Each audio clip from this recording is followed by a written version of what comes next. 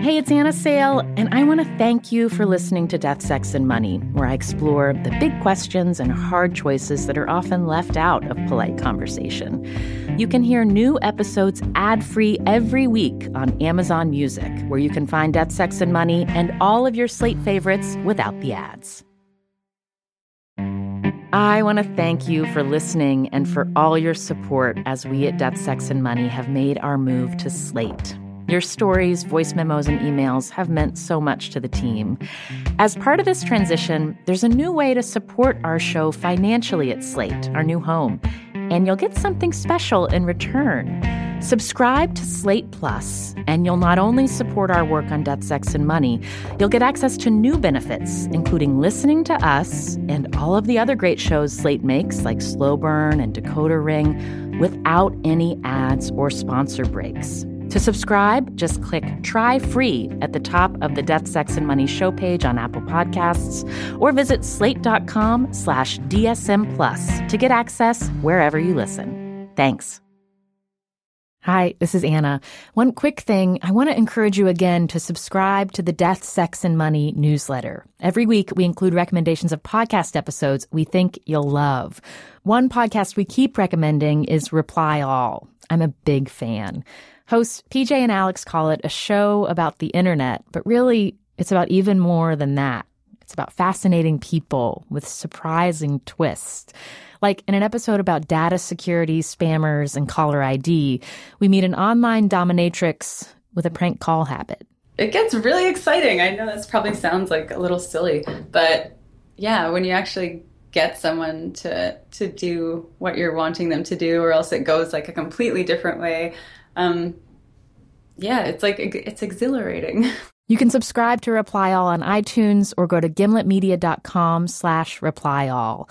And to get the Death, Sex, and Money newsletter, go to deathsexmoney.org/newsletter. Now, here's the show. I realized while I was laying in bed trying to sleep how much fear I actually have. This is Death, Sex, and Money. It all depends. When do you want to die? The show from WNYC about the things we think about a lot. What exactly does third base feel like? And need to talk about more. Money can't buy happiness. It is happiness. I'm Anna Sale. I often hear from guests after interviews, but this time was a little different. I was awake most of the night, and what little I slept, I dreamt of this. This is hard to ask, but I'm asking. Please don't use my tape. The day before, I talked to her for about an hour and a half. This all started months earlier, when she reached out to me in an email after listening to one of our episodes. I'm responding to your episode on cheating. As a sex worker, I play a role in cheating on a weekly basis. She told me most of her clients are married. Sometimes I think about the wives. I think about how they would feel if they knew where their husband was and what he was doing with me. Am I facilitating cheating? I guess so. Can I sleep at night? Mostly. In this first email, she was fairly unapologetic about the benefits of her work. Her clients leave with their sexual needs fulfilled. She leaves with money. It's sex work, and it's illegal. We emailed back and forth, and she said she wanted to talk with me about what she does for a living, as long as her identity would be concealed. That's why the sound of her voice has been manipulated, and we're not using her real name. This is Anna. Hi. So I'm calling you Emma? Yes, thank you. Where did the name Emma come from? I like simple names, and I think I'm somewhat traditional. This was the first of several conversations between Emma and me over the last few months. Talking about her work hasn't always been easy for Emma. At times, she wanted to scrap the episode, like in that morning after our first interview. But ultimately, she chose to share her story. And a reminder, she's a sex worker, so this episode is more sexually explicit than usual. Emma got into sex work after divorce left her broke, and she had kids to raise. I had a lot of savings, and that basically all got used up. Emma had a job, but she wasn't bringing in enough. Then she met a woman who told her about a way to earn a lot more money. She first told me she did sensual massage. I had no idea what she was talking about. And she told me, she really opened up to me and shared her story with me, which was very similar. Had been married for 20 years, was going through a divorce. Her husband had completely lost his income, and they had 3 kids. And she just kind of realized, wow, okay, this might help. And she let me know how much money she made the first year. This was at literally a time where within a month I was not going to have any money. How much did she tell you she had made? Oh, I think she made somewhere between 150 and 200,000 her first year working. And that's doing sensual massage? Like what does that mean? Well, it's not full service. It's not it doesn't involve intercourse. No intercourse. Yeah. And it's massage that's very sensual. Does that include oral sex? It can. I think anybody can do whatever they want. If you were to go and Google sensual massage, it might not say oral sex, but it definitely happens. And it also definitely doesn't happen. It's really just depends on the person. How long did you have to think about it to decide that this is something you were willing to do? Not very long. I'm very proactive, and I'm just, I just knew I had to do it. I had to do something, and it was a solution to my dilemma. This woman was really wonderful. She talked to me a lot about it, and she invited me to come in and watch a session. And then this person that I watched offered to be a client and let me just try a session. And so, I kind of just kept just kind of slowly getting in there and seeing how it felt and making sure that I could do it. And and I could. Now Emma has a regular stable of clients. She doesn't have to see anyone she doesn't know. They're mostly men, and they meet her at a place she rents out for work. Yeah, it's in an area where there are just a lot of people coming and going and not really paying attention to each other. It feels really safe. So what are your boundaries? How do you describe that to a client? Well, I say, there's no full service. And people know what that means. Yes. Okay. I try and protect myself from, and you can hear even with the words I use what it's like for me. Some of my own my private areas, I really would prefer that they just stayed for me. And so touching and so forth. And that can be difficult, though. That's a hard boundary sometimes to keep. So you like to give and not, I like not to be... give. I like to touch. Yeah. And not to, I love receiving massage, but, talking about sexually, I don't really like to be sexually touched by other people other than my partner. That's a really, I imagine that can get really potentially uncomfortable when you're thinking about, am I consenting to what's happening right now? It, this is hard for me to say because I don't want to be speaking for all sex workers. So it's hard for me to admit this part of it. But for me, personally, that part of it, I feel a little bit like I'm violating myself because I am giving permission. I always give permission. I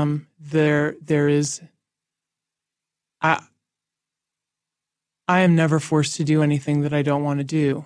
I make the choice myself. And there are times when I choose to let things happen to my body that I feel like I'm violating myself. And that's hard. That's the hard part. That's the really hard part.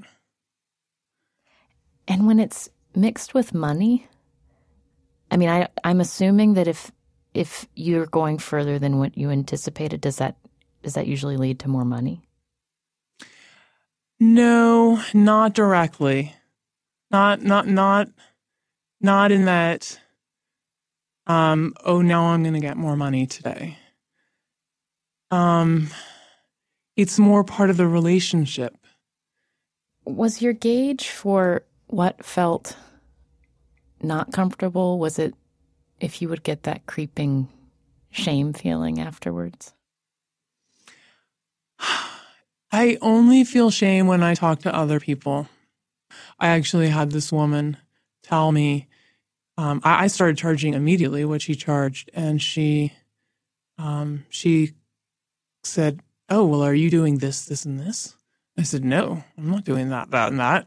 I don't want to do that, and that. That doesn't sound safe, or that's not what I want to do." And she said, "Well, they're never going to come back unless you do those things. And they're coming to you now because you're new, but you're not going to be able to sustain yourself unless you do those things." So I did those things for a little while, and what's an example? What are we talking about? Like oral sex, allowing myself to be touched intimately, penetration, I guess, with fingers, that sort of thing. Mm-hmm. And but oral's a big one. I think that there's probably a big kind of separation between who does that and who doesn't. And I came to realize I don't have to do that. I'm actually worth. I can ask for what I want, and I can give what I want, no matter what. And the people who accept that, that's who I'm going to work with. How much does it cost? I don't know if I'm comfortable sharing that. I'll tell you this, okay? I don't make anything like that woman that I told you about who I met in the beginning. I just do enough to get by. And then I have other work that I do that doesn't, it's like piddly money.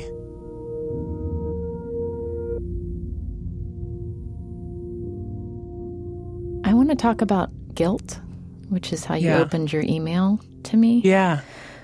So, you're very aware that your clients are in relationships, mm-hmm. and in most cases, their partners don't know that they're there with you. Mm-hmm. How do you feel about that? Sad. Really sad. I talk to my clients about, this may sound awful, but sometimes they will open up to me, and I'll coach them on, well, what would you like your relationship to be like? And so many of my clients are coming to me, and for one reason or another, they're in a relationship where they're not getting physical intimacy. They don't get hugged. Nobody hugs them. Nobody touches them. Nobody looks at them and says, "You're amazing." And I get to do that. I get to give that to those people, and I love that. Are you still doing it for the money? Yeah. I wouldn't do it for any other reason. I mean, we all do our work for money, so that's just the way it is. But if I didn't have to do it, if it wasn't the best pay by far, just so above and beyond anything else that I can make, in the time that I spend doing it, I wouldn't be doing this. You're in a relationship? Mm-hmm. And it's a man? Yeah. So he's known the entire time that you're doing this work? Yeah. What's been hard in your relationship? I think the hardest thing for us is just that there are things that I'm doing as part of my work that are not authentic to me and that hurt me. And so I bring that home. I come home sometimes and I'm vulnerable and weak, and I'm normally really strong and needy and also a little bit withdrawn. I have walls up, protective walls. And so that can affect our relationship. It can take me time to let that down. I might have some physical aversions. Like it may take me a little while to want to be physically intimate. Has he asked you to stop? No, he would never ask me to stop.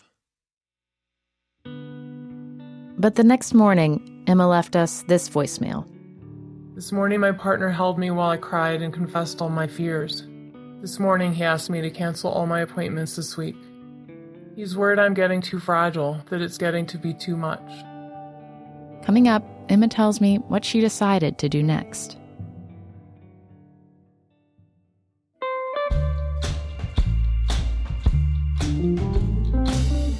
Thank you for all your stories about death and money, including some about inheritance and whether you even deserve it.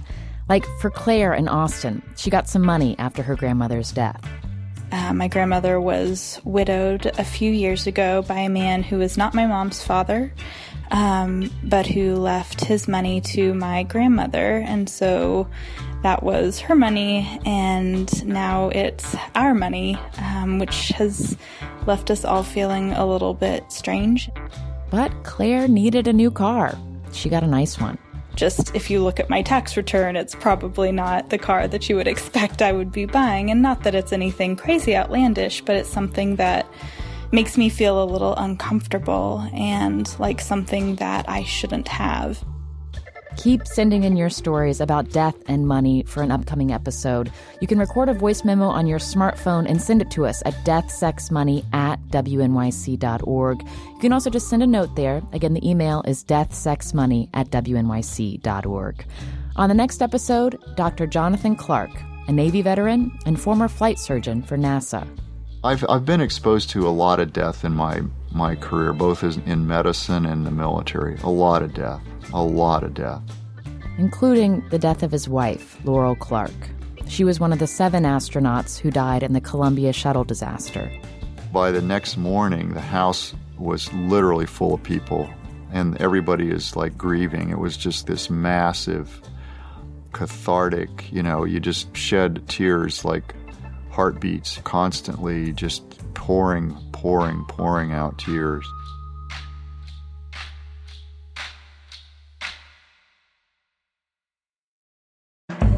This episode is brought to you by Fail Better, David Duchovny's new podcast with Limonada Media.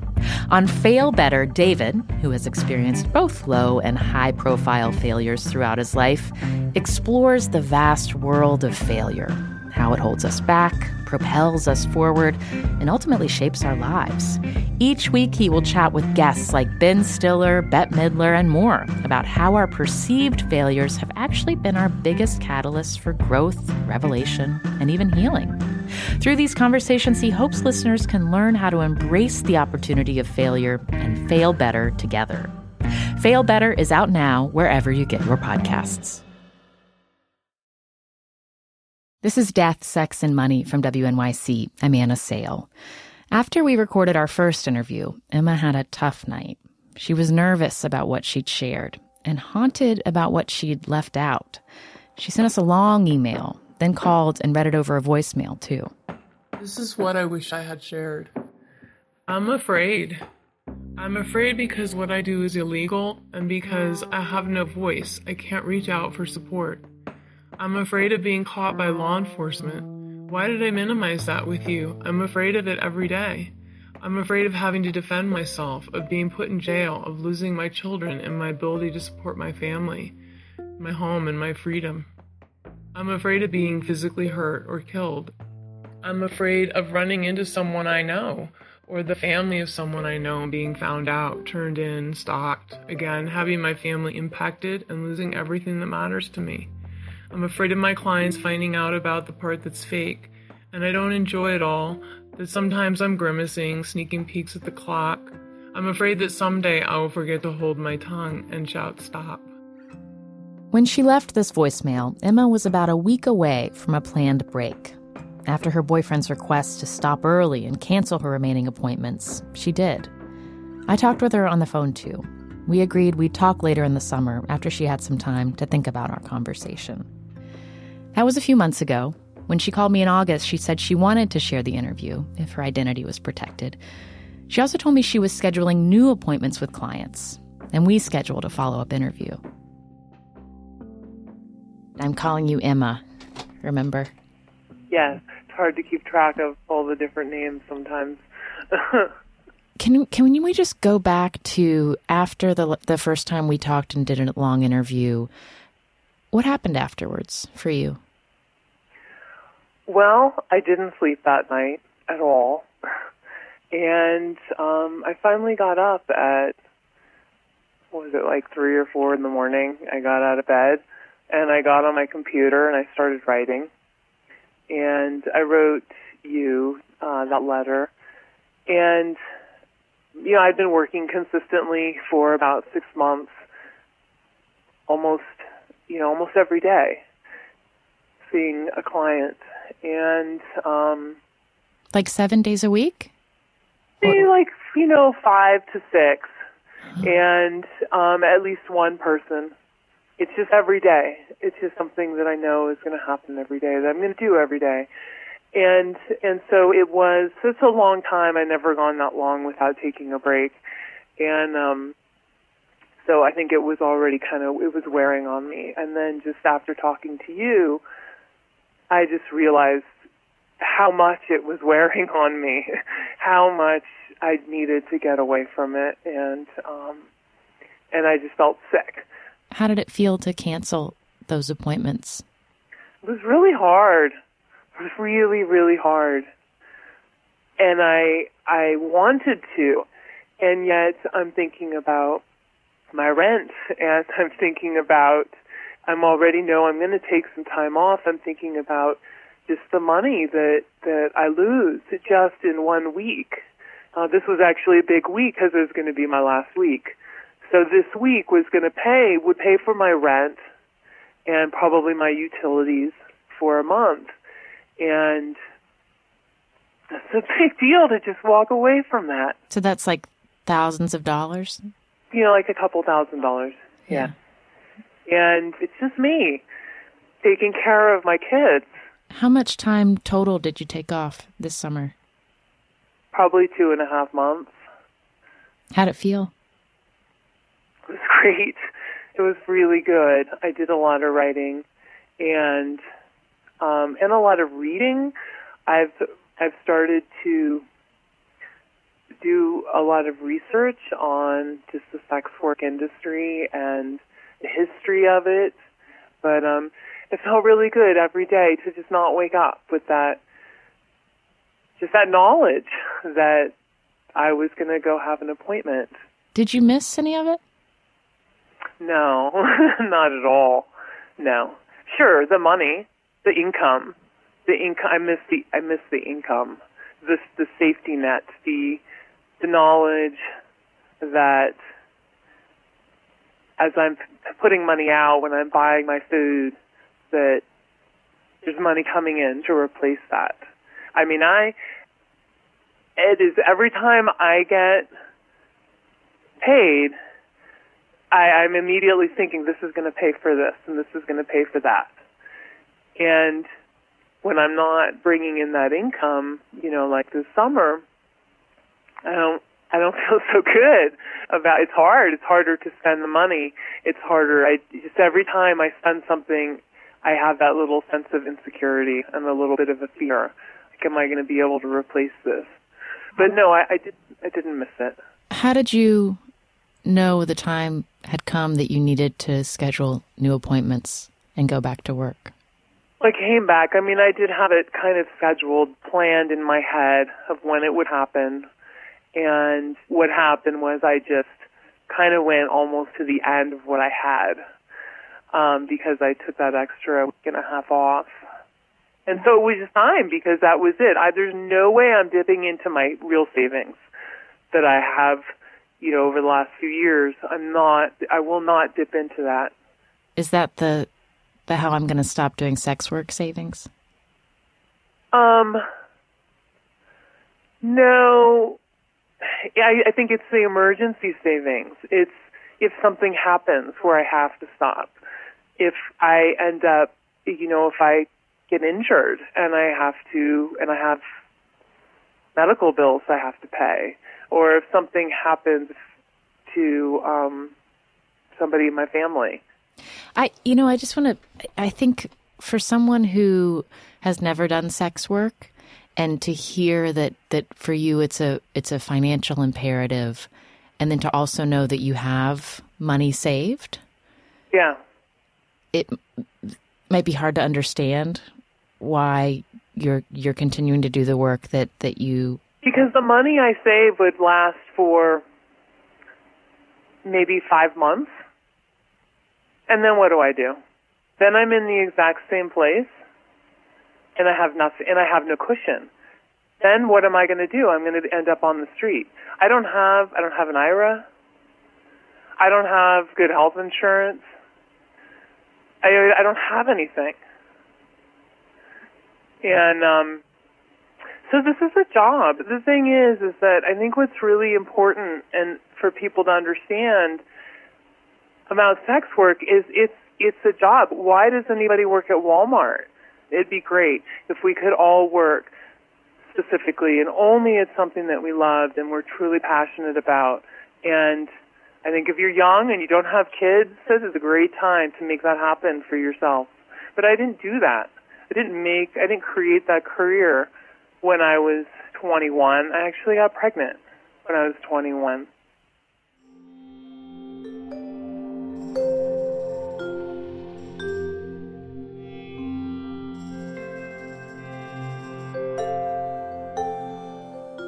How did your first day back feel? It was actually really easy.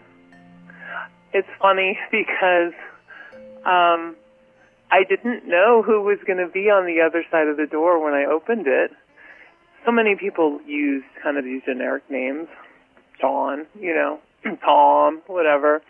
And I don't, so sometimes I don't always remember just by that exact name, and I didn't bother to look and see exactly who it was I was going to be meeting. I can't believe you didn't look up the nickname. Like, I know, my God, I would want to know who I'm going to meet. Well, I knew it was somebody I'd been seeing for a long time, and I knew it was somebody I was going to be real familiar with. I know that sounds strange, doesn't it? It sounds really strange to me, except that this is the thing, is that it's so compartmentalized.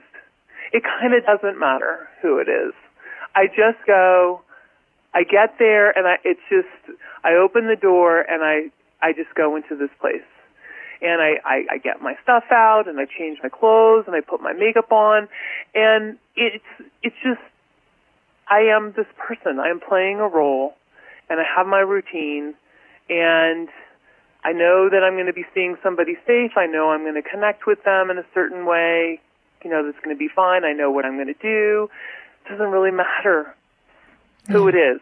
Did you have any different boundaries after you went back? No.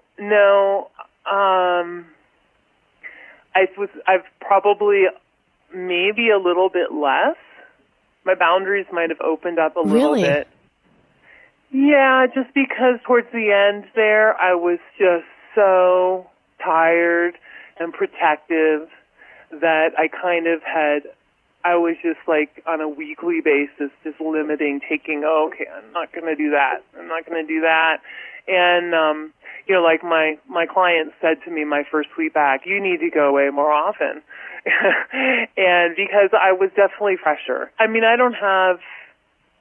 it's not like there's a lot of boundaries to play with because, I'm not an escort. I don't do full service, and there's just a lot that I don't do. I'm pretty just vanilla normal, and but I was definitely more open and more just kind of certain ways that I wasn't allowing people to touch me anymore. That I was okay with. That you're okay with now? Yeah, I don't know how long that's going to last. Yeah. Have you had any of those feelings of dread since going back? Yeah. Oh, it's hard to share these things because I can see somebody listening and like, why would you do this thing when you have dread? And even I think about other sex workers listening to this, and And that's kind of one of my fears. Another fear with this interview is to have sex workers listening to me and getting mad at me, too, for representing the downside, the hard parts. But, yeah, honestly, if I didn't choose to do it, if I wasn't doing it, I'd just have happy days. Every day that I know that I'm going to go see somebody, I have some dread. It's usually before, once I'm kind of once I open that door and I go into my routine, that goes away. But when I know it's happening, and after that first session, when I got back, that went fine. And I actually came home feeling pretty good. And then my schedule was really filling up. It was like, okay, I'm going to see somebody every day this week. And this was Monday when I had the first person. And by probably within about 5 hours of coming home from my first session, I started to feel kind of sick. And really, like, every day. I mean, I was fine, but I have to do this every day. How am I going to do this every day? And now I'm looking at another probably 4 or 5 months at least before I have a break. How am I going to do this every day? How long do you think you'll be a sex worker? I don't know. Maybe till my kids are out of the house. I don't know. It's hard. It's hard working on more than one thing at a time, because it takes time to build something up. So it's going to take longer. Do you have a dollar amount that you want to have in the bank before you stop? Is there a goal set? Well, not really in the bank, because like I said, I need to be making the income. Yeah. And I probably need to be able to make about $80,000 a year, maybe $90,000 before taxes, in order to pay my basic expenses and be able to save a little bit. So if I can get to that point, or I see that I could, if I was doing this other stuff full time, then I will. I absolutely will do that. So you mentioned taxes, and I just want to make sure I understand your sex work income. Do you report that? I do. I do report it. I don't, might fudge a little bit, but I actually do. And it's just like massage income? Yeah, exactly. Uh-huh. Yeah, obviously I'm not reporting it as what I'm doing. But I do. It's important because it would leave me vulnerable if I didn't. I have rent, I have expenses, I obviously have to pay them. So I can't have any red flags. And so I do. How's your boyfriend feel now that you're back at work? I think it's hard for him. I think he feels shame that he can't support me. We don't talk about it a lot, though, because he also understands it's just what I have to do. So we just do it. And Emma, I just want to kind of hear you in your own words or say, like, why did you decide to talk to me? Well, it all came up with the cheating thing. And then when you asked, I think because I feel so alone, one of the things that's really hard is not being able to talk to anybody. And I'm a mom. I'm around other women, and everybody talks about their challenges, the things that are hard in their life, and things that are going well. And I just have this big secret that I can't tell anybody. And I think people need to know because there's a lot of people like me. I'm right there, and you just don't know. So that's why.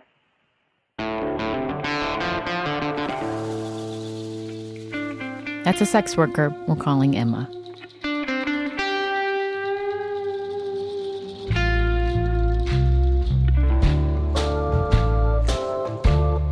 Death, Sex, and Money is a listener-supported production of WNYC. The team includes Katie Bishop, Emily Botine, James Ramsey, Destry Sibley, and Joe Plord.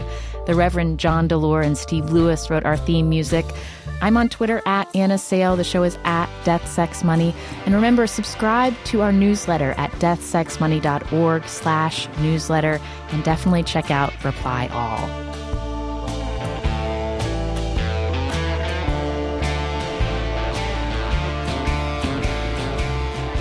And after more reflection, Emma did come up with a dollar amount that would make quitting sex work feel more comfortable. So you asked me about how much money in the bank, to stop. And I realized that does exist. If I had enough money to go back to school, like to get a master's, I would really like to get a master's or a PhD in psychology or social work. And if I had enough money to do that, and I had enough money to live for the amount of time that it would take to do that, I would definitely stop. So there is a number out there. I guess it just seems so big that it doesn't seem like it even matters that it exists. I'm Anna Sale, and this is Death, Sex, and Money from WNYC.